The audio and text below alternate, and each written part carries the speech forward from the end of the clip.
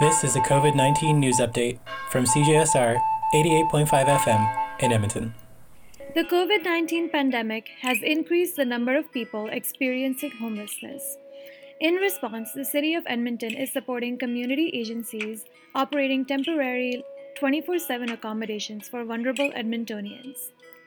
The Tipinawao is a temporary 24/7 accommodation for people experiencing homelessness. It is located in the Edmonton Convention Center at 9797 Jasper Avenue. There is a maximum capacity of 300 people for overnight and day services. Services include sleeping accommodations, daily meals, storage, washrooms, and shower facilities, and access to support services including house workers, health services, cultural services, and harm reduction services. For CJSR, I'm Rituja Kadam.